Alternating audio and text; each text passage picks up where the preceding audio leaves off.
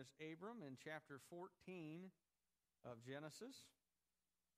We're going to see kind of Abram's additional adventures with Lot. Now, if you remember, I've said this a few times now, Lot was never supposed to have been there. He was part of the Father's house and your people that Abram was supposed to leave behind in Haran. But he takes him with him, and we're going to see that doing so is an ongoing problem for Abram. Those of you who are old enough may remember the names Roger Clinton and Billy Carter. You remember them? Okay, and everybody laughs, right? Because the only reason we know these guys' names is because their brothers were president. You know, some of you may remember Billy Beer. Remember Billy Beer that came out? Billy Carter, you know. I've tasted a lot of beer, and this is the best beer I've ever tasted. I want to think you'll like it too, right? That was Billy Carter's deal, right? Millions and millions of cans of Billy Beer were sold, apparently. I never had any, a fact of which I'm very glad. Apparently, it tasted about like he acted. But in any case, you know, these guys became famous because they're kind of the what happened to that guy? You know, his brother became president, and then you got this fella over here who's kind of, well, you know, definitely I don't know if he's the black sheep, but he's definitely got a grayish tint to him, right? And you know, the drug addicted alcoholic brother of the president, right? This is the type of guy. Maybe some of you have a relative like this. Don't tell me their names. In case they are here this morning, but you know, somebody who's a relative of yours that is always there when they need you, right? And Lot is kind of the Billy Carter of the story of Abram. He's always there when he needs Abram to bail him out, and Abram does bail him out this week. So if you've got your Bibles, chapter 14 of Genesis. Now, there's going to be a lot of names in here, and, you know, those of you who are parents or maybe about to be parents, you want to pick some of these out maybe for your kids. At this time, Amraphel, king of Shinar, Arioch, king of Elasar, Kedorlaomer, king of Elam, and Tidal, king of Goyim, went to war against Bera, king of Sodom, Birsha, king of Gomorrah, Shinab, king of Admah, Shemeber, king of Zeboim, and the king of Bela, that is Zoar. And all these kings joined forces in the valley of Siddim, that is the Salt Sea. For 12 years they had been subject to Kedorlaomer, but in the 13th year they rebelled. And in the 14th year, Kedorlaomer and the kings allied with him went out and defeated the Rephites in Ashtaroth-Karnaim, the Zuzites in Ham, the Emites in Shavah Kirathaim, and the Horites in the hill country of Seir as far as El Paran near the desert. Then they turned and went to Mishpat, that is Kadesh, and they conquered the whole territory of the Amalekites as well as the Amorites who were living in Hazazon Tamar. Then the king of Sodom, the king of Gomorrah, the king of Admah, the king of Zeboim, and the king of Bela, that is Zoar, marched out and drew up their battle lines in the valley of Siddim against Kedorlaomer, king of Elam, Tidal, king of Goyim, Amraphel, king of Shinar, and Arioch, king of Elasar, 4 kings against 5.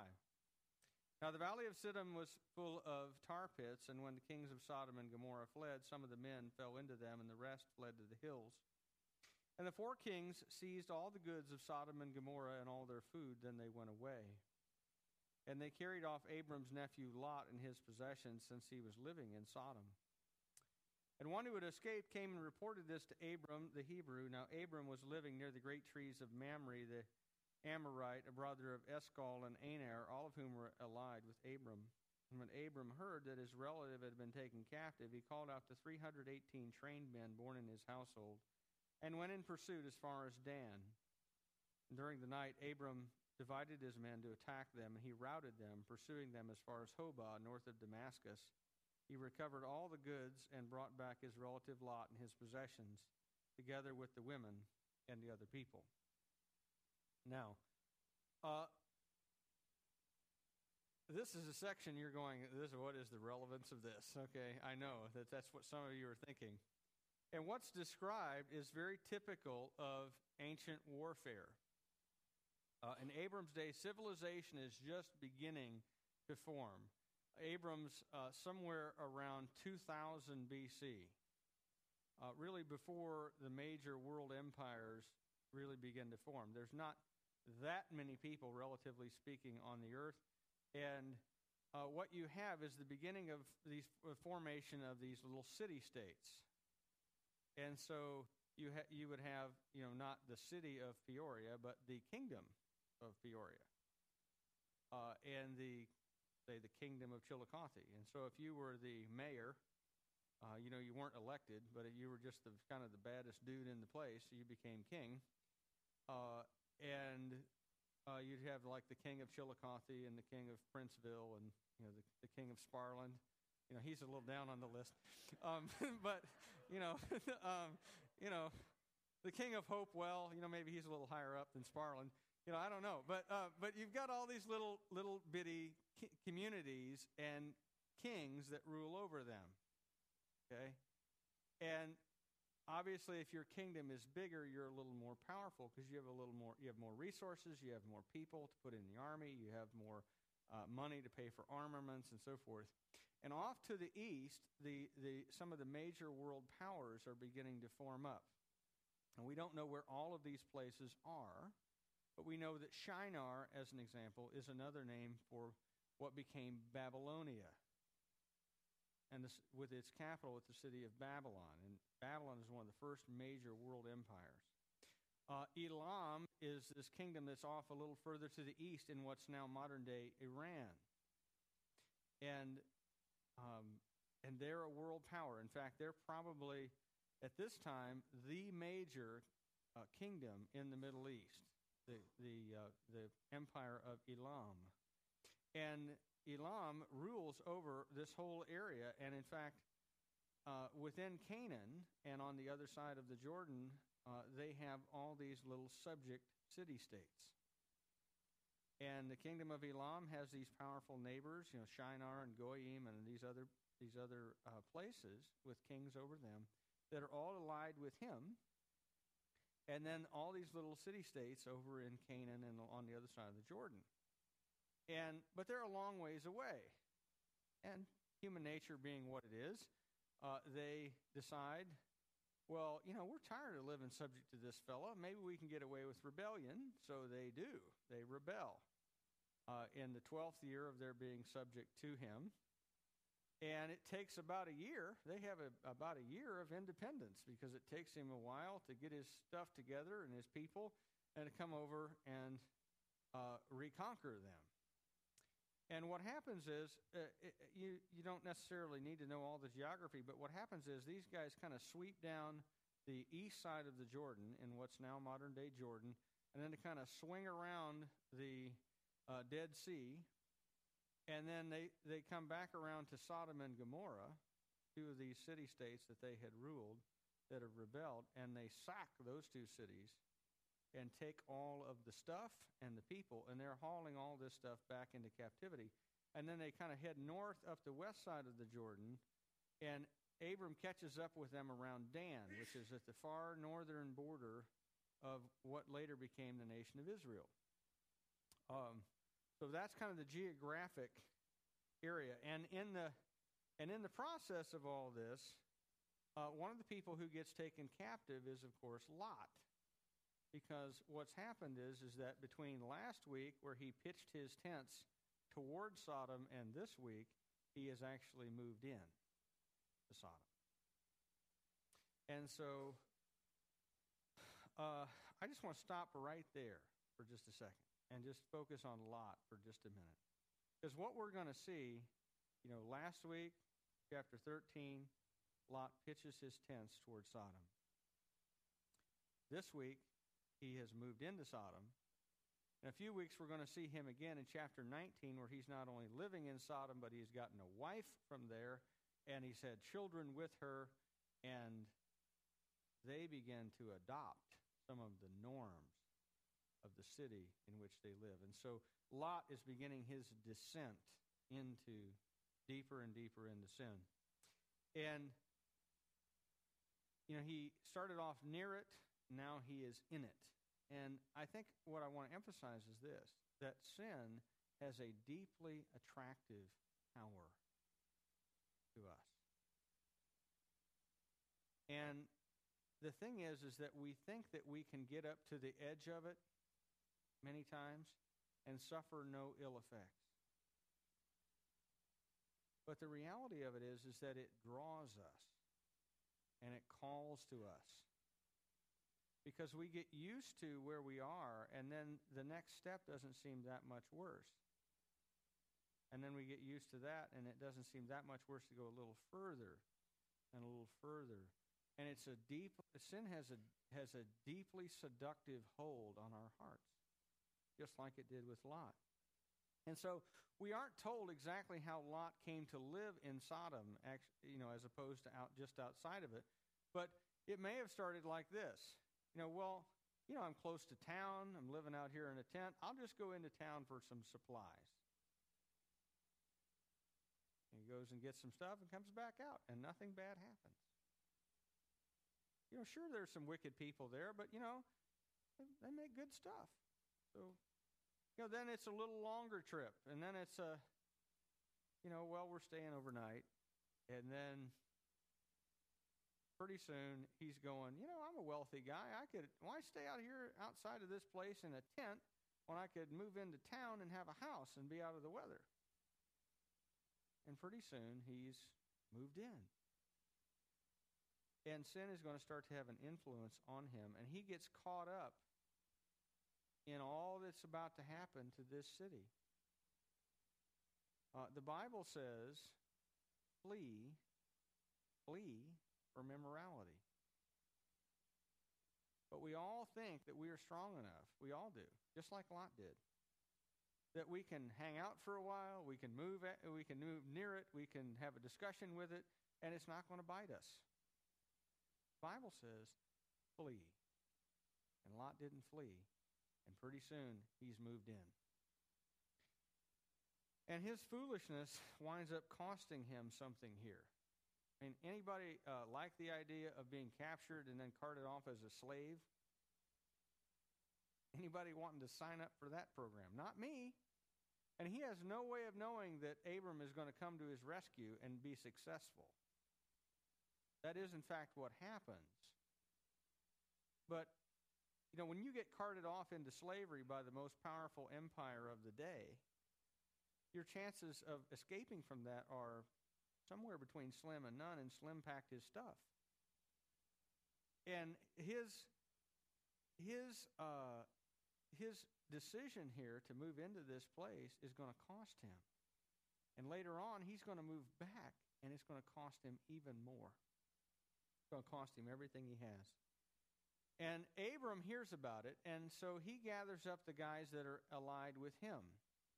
Abram, by this time, has become a very wealthy man.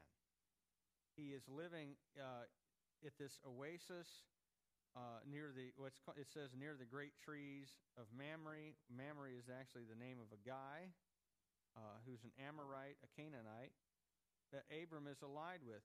But Abram has 318, it calls them trained men. Now, this is the only time that expression occurs in the Old Testament. But in Egyptian literature, ancient Egyptian and Hebrew are cognate languages. In Egyptian literature, it refers to trained mercenary-type soldiers. So this is Abram's bodyguard, in other words. Now, what kind of a wealthy man do you have to be to have over 300 guys whose job it is to protect you? He had a lot of stuff.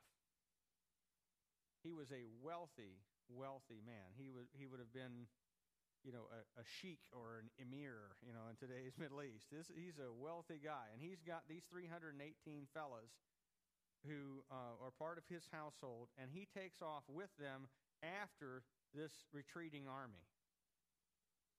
They've swept through, raided everything, and then they're headed back home. They're going north.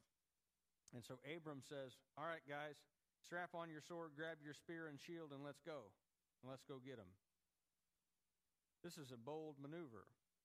And he catches up to them, and they go to war, and Abram is successful.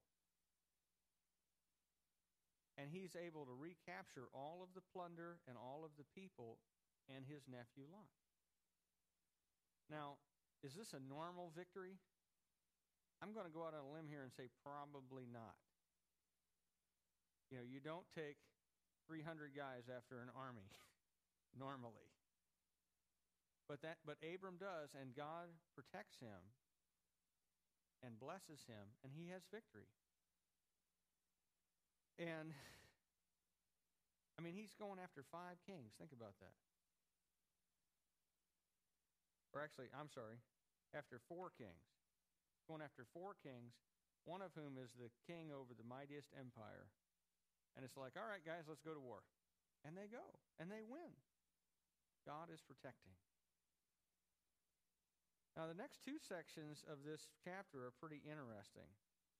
Because what you're going to see is you're going to see a contrast between 2 kings that meet up with Abram after the battle is over.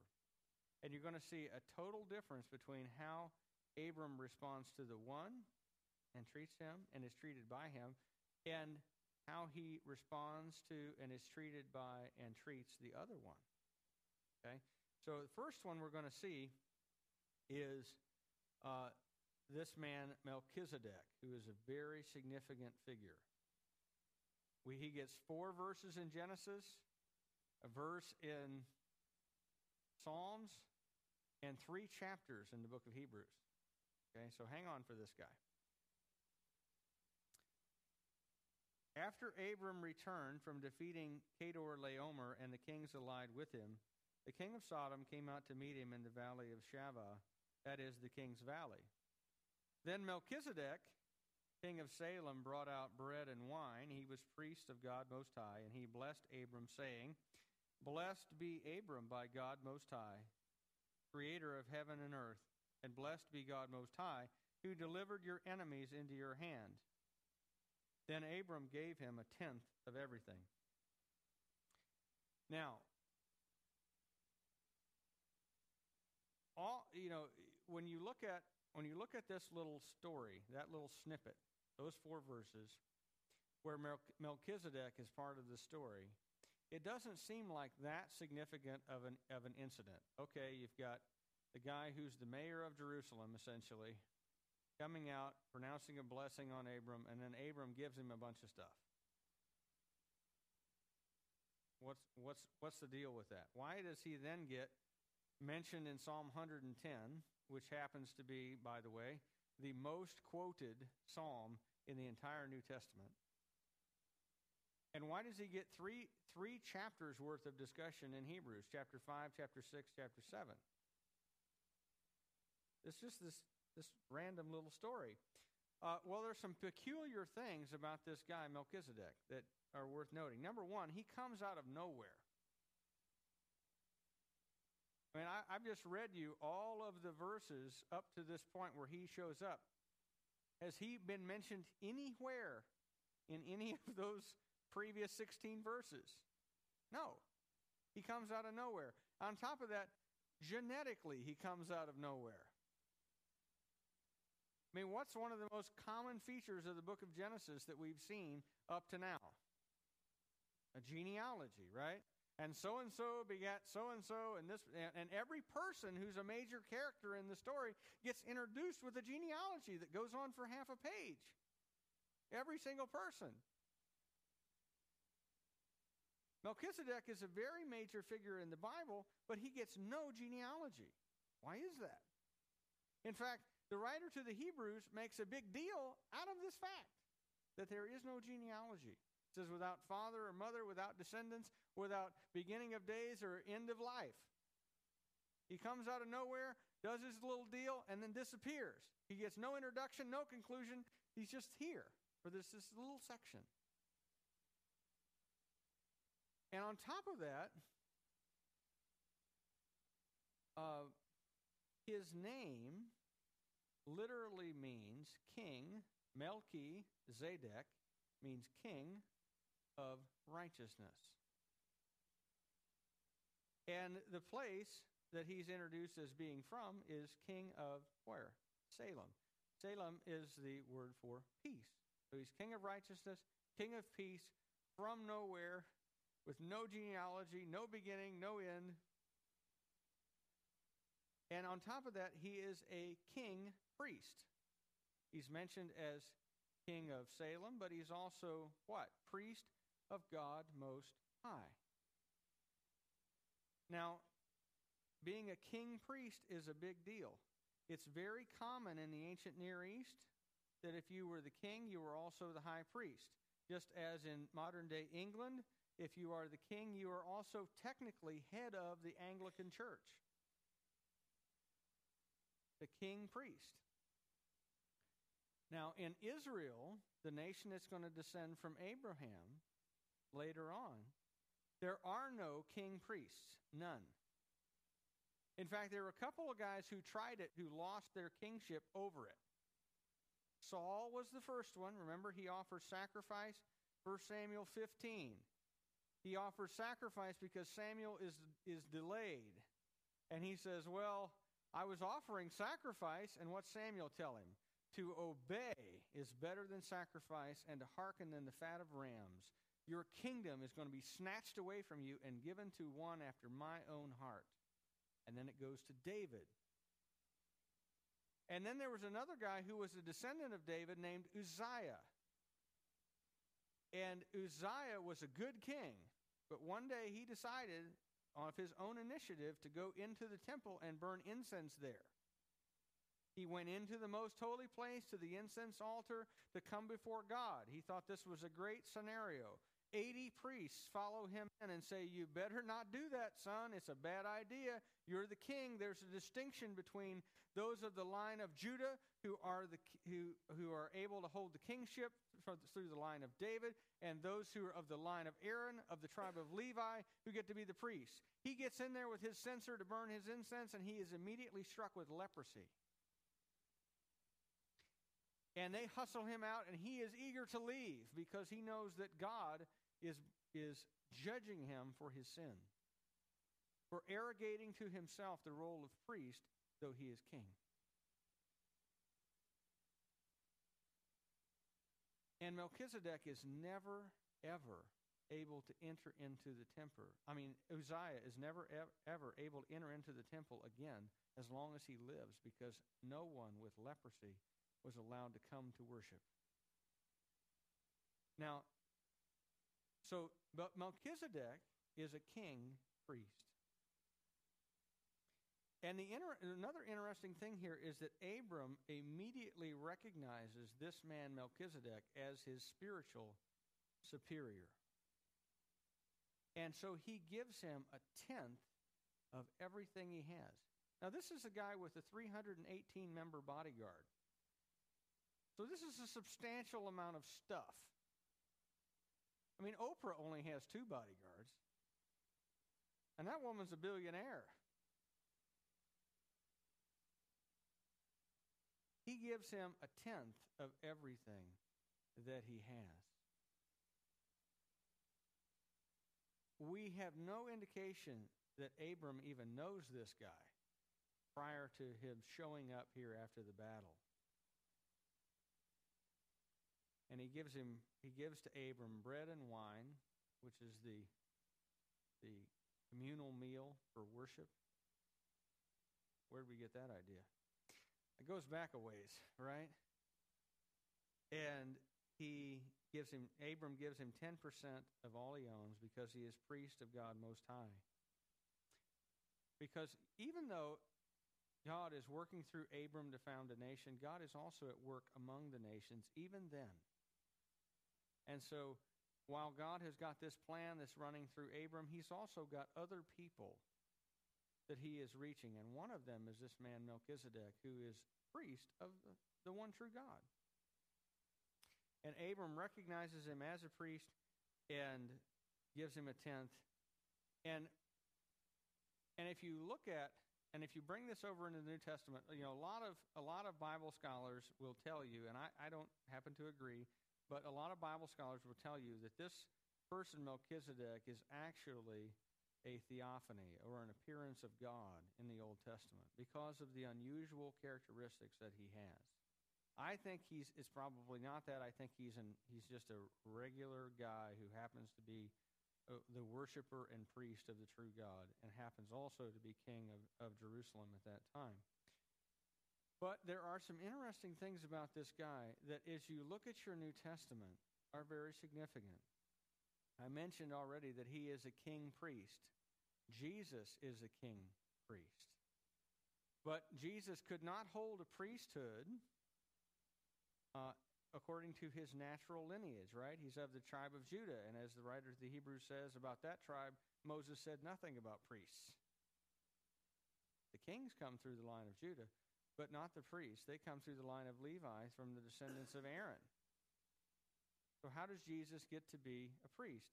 Well, he's from a different order of priesthood. He's of the order of Melchizedek that includes all nations.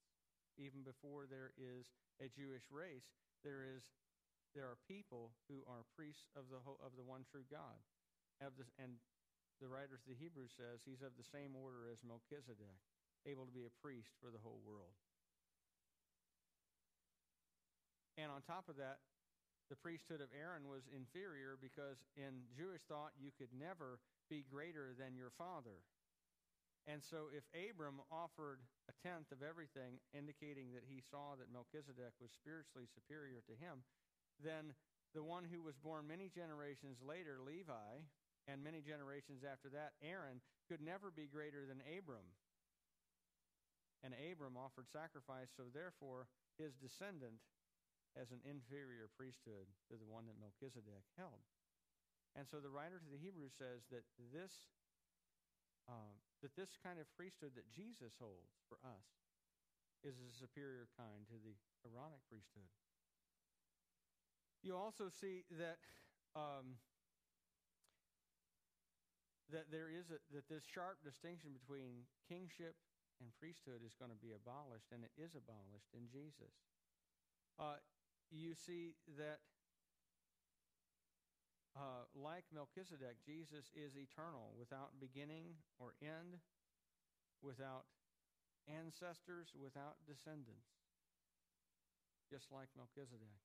You see that Jesus, like Melchizedek, is the true king of righteousness and a king of peace.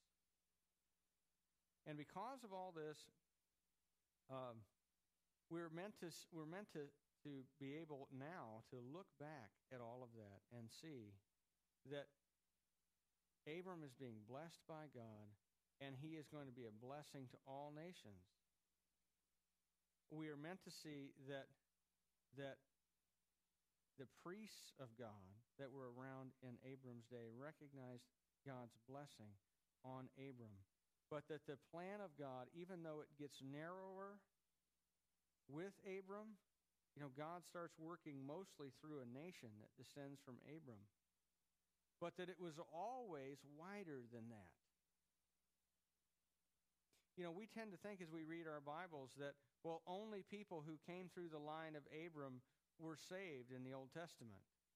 But that's not the reality of it. The reality of it is that God's plan always was that the whole world would come to know and worship him. And in Melchizedek, we see an example of God doing that, of God working with and saving and calling out people from all nations, not just those who belong to a certain genetic descent. A lot of good stuff in that. All right, now let's look at this interaction on the other side with the king of Sodom. The king of Sodom said to Abram, "Give me the people and keep the goods for yourself." But Abram said to the king of Sodom, "I have raised my hand to the Lord, God Most High, creator of heaven and earth, and have taken an oath that I will accept nothing belonging to you, not even a thread or the thong of a sandal, so that you will never be able to say, 'I have made Abram rich.' I will accept nothing but what my men have eaten, and the share that belongs to the men who went with me. To Aner, Eshcol, and Mamre, let them have their share." Well, what's going on here? Well, Abram, as the victorious general, was entitled to a significant share of the plunder. And Bera, the king of Sodom, offers Abram a pretty appealing deal. Keep all of the stuff that you want, even though it belongs to the people that you've recaptured. Keep all of the stuff that you want, and just give me back the citizenry. But if Abram accepts, what will happen is this, is that Abram will become a vassal of the king of Sodom. In other words, if you understand kind of a feudal society, you've got the king and then you've got nobles underneath him, and the nobles owe their allegiance to the king because he has given them a grant of a certain amount of property and possessions. And Abram knows that if he accepts this stuff from the king of Sodom, what's going to happen is he's going to effectively form an alliance where he is subservient to, afterwards, the king of Sodom. And Abram wants nothing to do with that. He doesn't want anything to do with the king of Sodom or anything to do with him. And he knows that God is capable of blessing him far beyond anything the king of Sodom has got to offer. And so he says, look, the food that we ate on the way to and from, you can pay for that. And if the guys that went with me want to share, that's fine. They can have it. But I won't take a shoelace, I won't take a thread of anything that belongs to you. Now, this is a very interesting thing because think about this. Let's say that you were to have a great victory in battle and someone were to offer you the equivalent of millions of dollars and say, you can have it all, you just have to follow me and serve me afterward. How many of you would go, well, I don't know, let me think about that. Okay. Abram says, I won't take anything. You're not going to be ever able to say that you, in your wickedness, ever blessed and benefited me. I'm going to get my blessing from God. And now, if you look at the contrast here between Abram's interaction with these two kings, Abram voluntarily offers and gives away 10% of everything he has to a king who appears out of nowhere. But he won't accept anything from a king who could give him more wealth. And note the contrast also between Lot and Abram. Abram will have nothing to do with the king of Sodom, while Lot is living there under the rule of this guy. And I think that the contrast between Abram and Lot gives us a lot that we can apply. Remember that Peter says that Lot was righteous Lot. Now, he's living in Sodom, so his righteousness is tarnished a bit. But Peter nevertheless calls him righteous Lot, and he says that Lot was tormented in his righteous soul day after day by the lawless deeds he saw and heard. Because it's not that Abram was a man of faith and Lot wasn't. It's that Abram, and let's remember too, Abram, on the relative righteousness scale, I don't know where they come out. You know, last week, Abram was selling off his wife to another man. Okay, so it's not that one is this moral paragon and the other is kind of somewhat less than. No, these are both human guys with sin natures. They're both people of faith. They're both followers of the true God. But nevertheless, Abram has his shining moments, and this is one of them. And he recognizes, one of the things about this is that he recognizes the right guy as a man of God and honors him. And he also recognizes the other king, the king of Sodom, as a wicked man and runs away from him as fast as he can. And Lot does not appear to know the difference. One of the most dangerous things about our society and the world that we live in is that there is a lot of stuff going on out there under the rubric of so-called Christian behavior, Christian books, Christian churches, etc.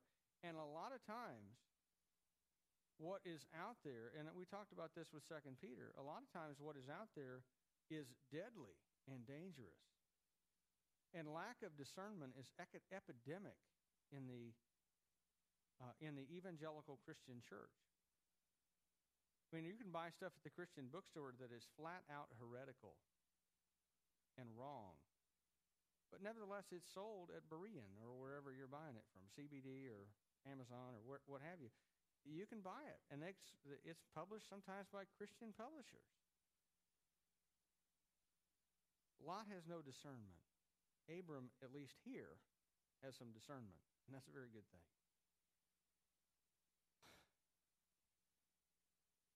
Abram would rather have nothing than partner with a wicked man, even if it meant great riches. And I think that in this, there are two principles for us that I want to close with these. First of all, where your treasure is, there your heart will be also. I didn't invent that. Jesus said it first, so I won't take credit. But it's a good and true principle that where your treasure is, there your heart will be also. Abram was able to sacrificially give to honor God in the worship of God, and his sacrifice reveals his heart. He wanted to worship and honor God. And so he sacrifices to support the worship of God through the priest Melchizedek. I have said this before, and I'll say it again, and I'll probably say it until I die, until you're long past tired of hearing me say it. But if you show me your checkbook and your day timer, I can tell you what you value. I can tell you where your treasure is. Because your time and your money are the two most scarce resources that you have. And where you choose to spend those two things tell you where your heart is. And where your treasure is, the things that you can't get more of, there your heart is also. And I'm not going to go around and ask to see anybody's checkbook. Okay? It's none of my business necessarily. And I'm not going to, get like a, satellite cam and follow you around, okay? But let me ask you. You have the Holy Spirit also, and as you pray and seek the Lord, ask Him to show you, what does where I spend my time and money reveal about where my treasure is? What does it show about my heart? And look at those things. Look at where you spend your time. Look at where you spend your money and ask yourself this question. Is what you are giving your life for worth it? Because you can only spend your life going forward, and you don't get to back up and redo anything. And we are all spending our life on something. Is what you are giving your life for worth it? Abram will give up great treasure for the worship of God. And he will take nothing from a man of wickedness, even though he's earned it.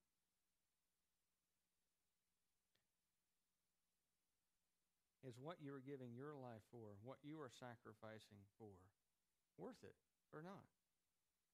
Last question, and then I'll get out of your hair for this week. Is there anything so precious to you that you will live with evil to gain it? Comfort and prosperity were important enough to Lot that he would put up with living in a city so wicked that God personally and directly destroyed it.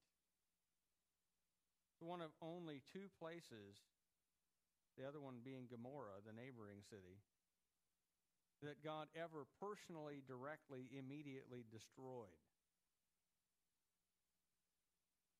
This is a wicked, wicked city. But comfort and prosperity are so important to Lot that he will put up with the torment in his righteous soul to live there, to gain comfort and prosperity. And I don't know about you, but many times I have been willing to sacrifice being righteous and right before God in order to gain something else.